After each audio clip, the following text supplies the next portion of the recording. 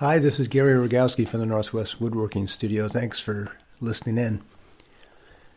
This is a podcast that broadcast in Season 1. I'm going to reprise some of these earlier ideas and chats as I gear up for a new season, which I'll pick up again in September. But for now, I'd like you to check out some of these earlier podcasts and ideas. This one's called Splinters, the bane of my existence at the bench, because I like wood, and wood likes me. Thanks very much for listening. Hi, this is Gary Rogowski for the Northwest Woodworking Studio. Splinters, I have known. One would think that I would know better. One would be wrong. I can't help but put my hand to wood. I cannot help myself. I pet it constantly, and I pull my hand back with a plug of it stuck in me once again. It's a reminder. It should be a reminder to me. Don't pet the wood, but I can't help myself. I just love putting my hands on it. But I am bit time and time again, and it is a constant source of loud amazement in the shop that I've done it once more. And I thought about this as a topic. I thought, woodworkers get splinters. It's one of those things. And I thought, I'll just mention it and then talk about something else. But I realized that I had a list of memorable splinters. I had a whole list of these. Now, I understand that you have probably done nothing wrong in the shop, but I'm making mistakes all the time. All the time. And I'm rather loud in pronouncing my surprise, my amazement. Oh, look, a splinter again. So I seem to have a long list. And so I'm going to share my history with you. And I will start with a chapter out of my latest book called Handmade, Creative Focus in the Age of Distraction. Shameless moment of self-promotion. Forgive me. And I'll read this chapter. It is entitled The Pencil. A stroll across the shop can be an adventure too. How many steps do I take back and forth in search of a tool or a scrap of wood? It must offer a glimpse into my psyche to watch me move about the shop, trying to save a step or two, circling to go from one machine to the bench, from one stack of wood to another in search of something. I believe this day that I was on top of my work. I had my act together today. I was busy, but I was getting things accomplished. All my ducks were in a row.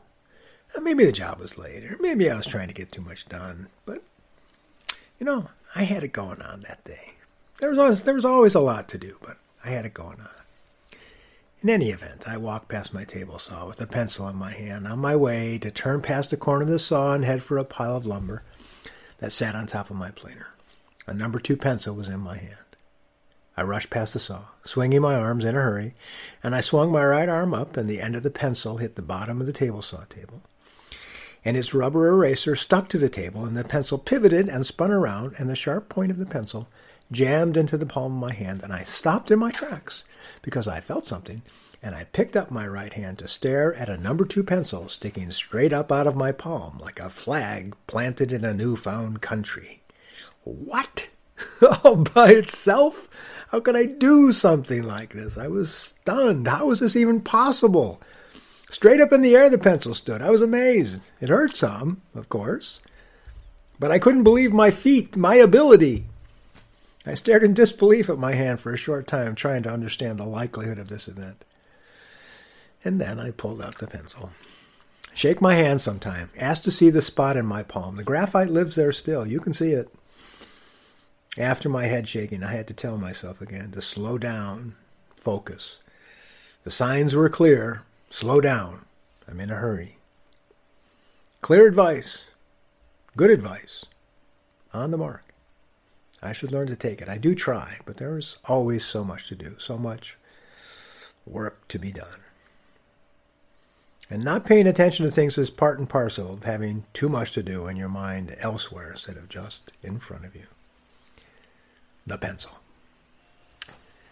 Splinters and their ilk are, of course, one of the fonts of vocabulary. Of course, we know this. Any of you who work at the bench know that your vocabulary is constantly increasing as you smash a finger or drop a chisel and break an edge or get another splinter. They are a wellspring of vocal creativity known as cursing. And this cursing is probably as valuable a tool for a woodworker as any in his kit or her kit. A good stream of invective at some miscreant chisel, a bad piece of wood, feels good. It feels good. It's purgative. It gets it out of you. You know, it's exploratory too and satisfying on some deep level that even scientists and doctors of philosophy have tried to plumb the depths of. So, this is a topic of some importance. The value of swearing, it is well known. There was an article just a year ago in the New York Times called The Case for Cursing. Kristen Wong's excellent piece came with studies and PhDs being quoted. Therefore, it must be true. These are some of their conclusions. First of all, there's a language taboo about swearing. We all know this. We say that that's a bad word. You can't use that word. Don't use that word. We think words are bad because we are told that certain words are bad, and this is a cultural construct that as a former Catholic boy I know much about. No swearing. No swearing at the dinner table. No swearing when you're in Little League and strike out at the plate. No swearing, no goddamn swearing when things go wrong. Got it? So I never swore. Until I grew up. Now I swear like a sailor. It's that, the pendulum swings. That's all I can say. So now I swear like crazy. What the Catholics never figured out, however, was the true power of swearing when you get a splinter. See, swearing has power in the shop. Emphatic swearing, as Steven Pinker, Harvard professor, points out in this article, can be used to highlight a point, to put an emphasis on a point, as in that effing hurts when you get a splinter in your hand or in your collection of splinters. I consider the time I got a splinter in my finger and could not extract it, could not get it out. I tried with a needle, I tried to dig it out. It was just not coming out. And it was, it wasn't the first pad, or it was probably the third pad down on the finger. And it wasn't in a bad spot.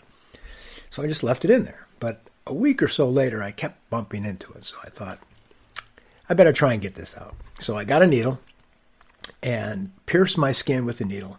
And what is going on? The splinter rose up out of my skin as if being purged by my body. It got rid of it. It was insane to watch. I didn't do anything. I didn't pull it out. The splinter rose all by itself. So, some emphatic swearing at that point was in order, and I obliged. So swearing can also become cathartic swearing. I mean, we all know this. We aren't swearing just for fun. We do it for purpose. We are swearing because it feels good. It provides a real need for us. Swearing is purgative. It releases the devils inside of us. Does this swearing. You slide your hand along that lovely piece of chocolate brown wengi. You know better. You know better. And presto, voila! You have a long splinter. I think wengi is some African word for splinter.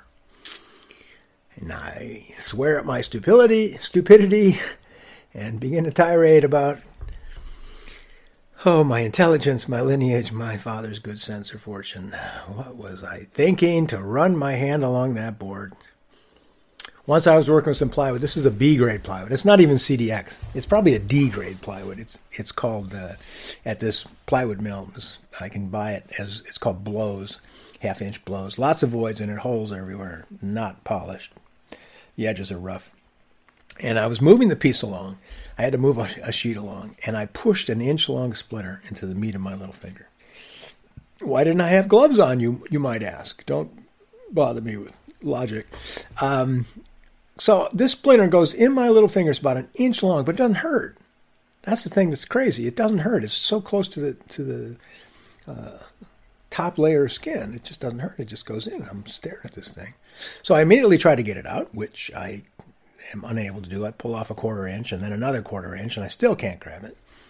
And I don't have tweezers. So I'm trying with a knife, and that's not helping. And so I had to dig a little bit.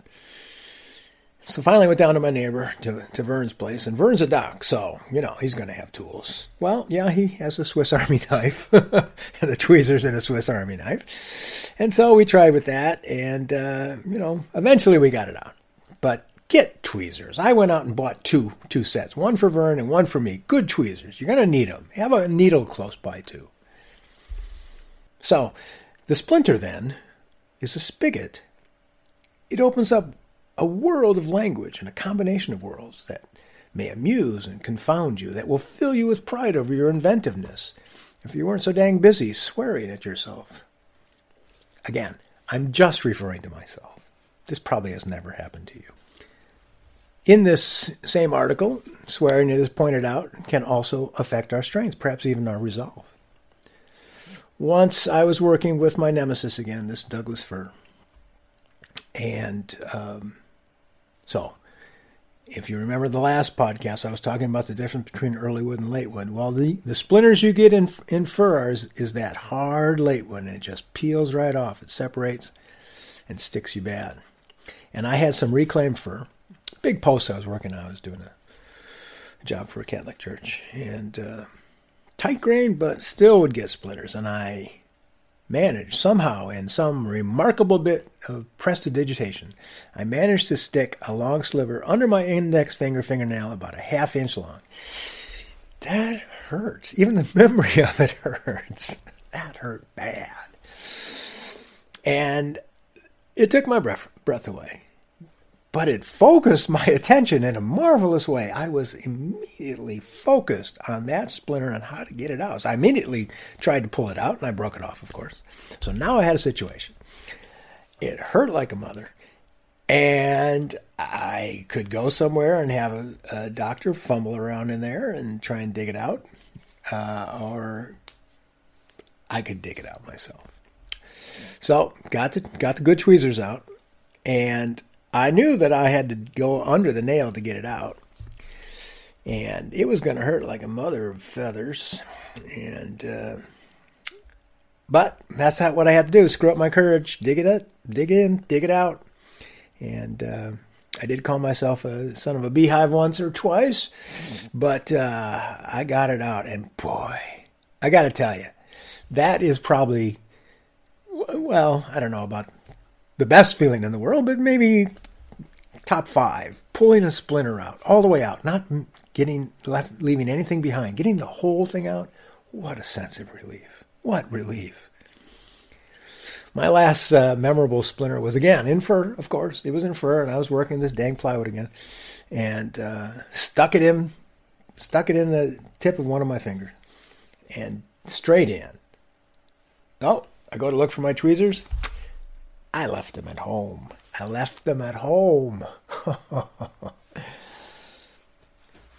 I'm just going to point out that my swearing at that point was creative.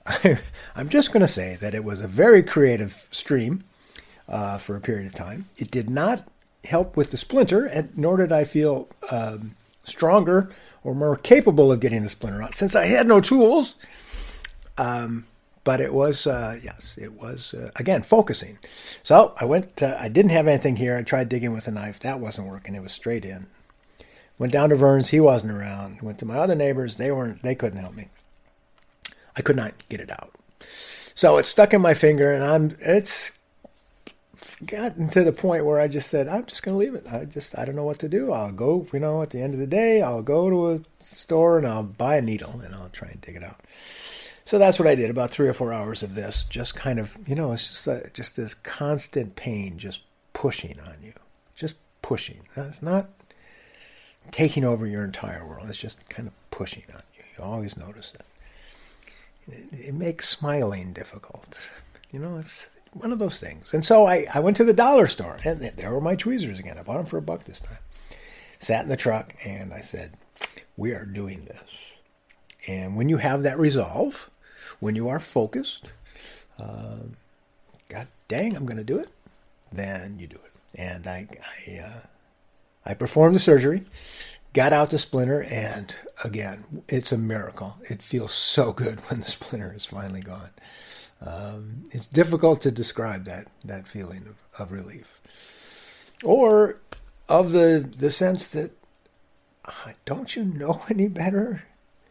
You should know better by this time. And yet, I admit I do not know better. I'm going to do this again. I'm going to get another splinter. I make mistakes. It's a part of the deal. I recommend getting a good set of tweezers, having a needle, be ready to go to work on yourself. It will happen someday to you too as well. I hope the best for you. I really do. No splinters. What a good day. Thanks very much for listening.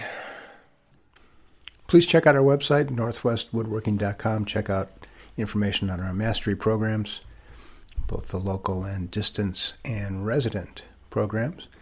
And drop a note if you're interested. Thanks very much.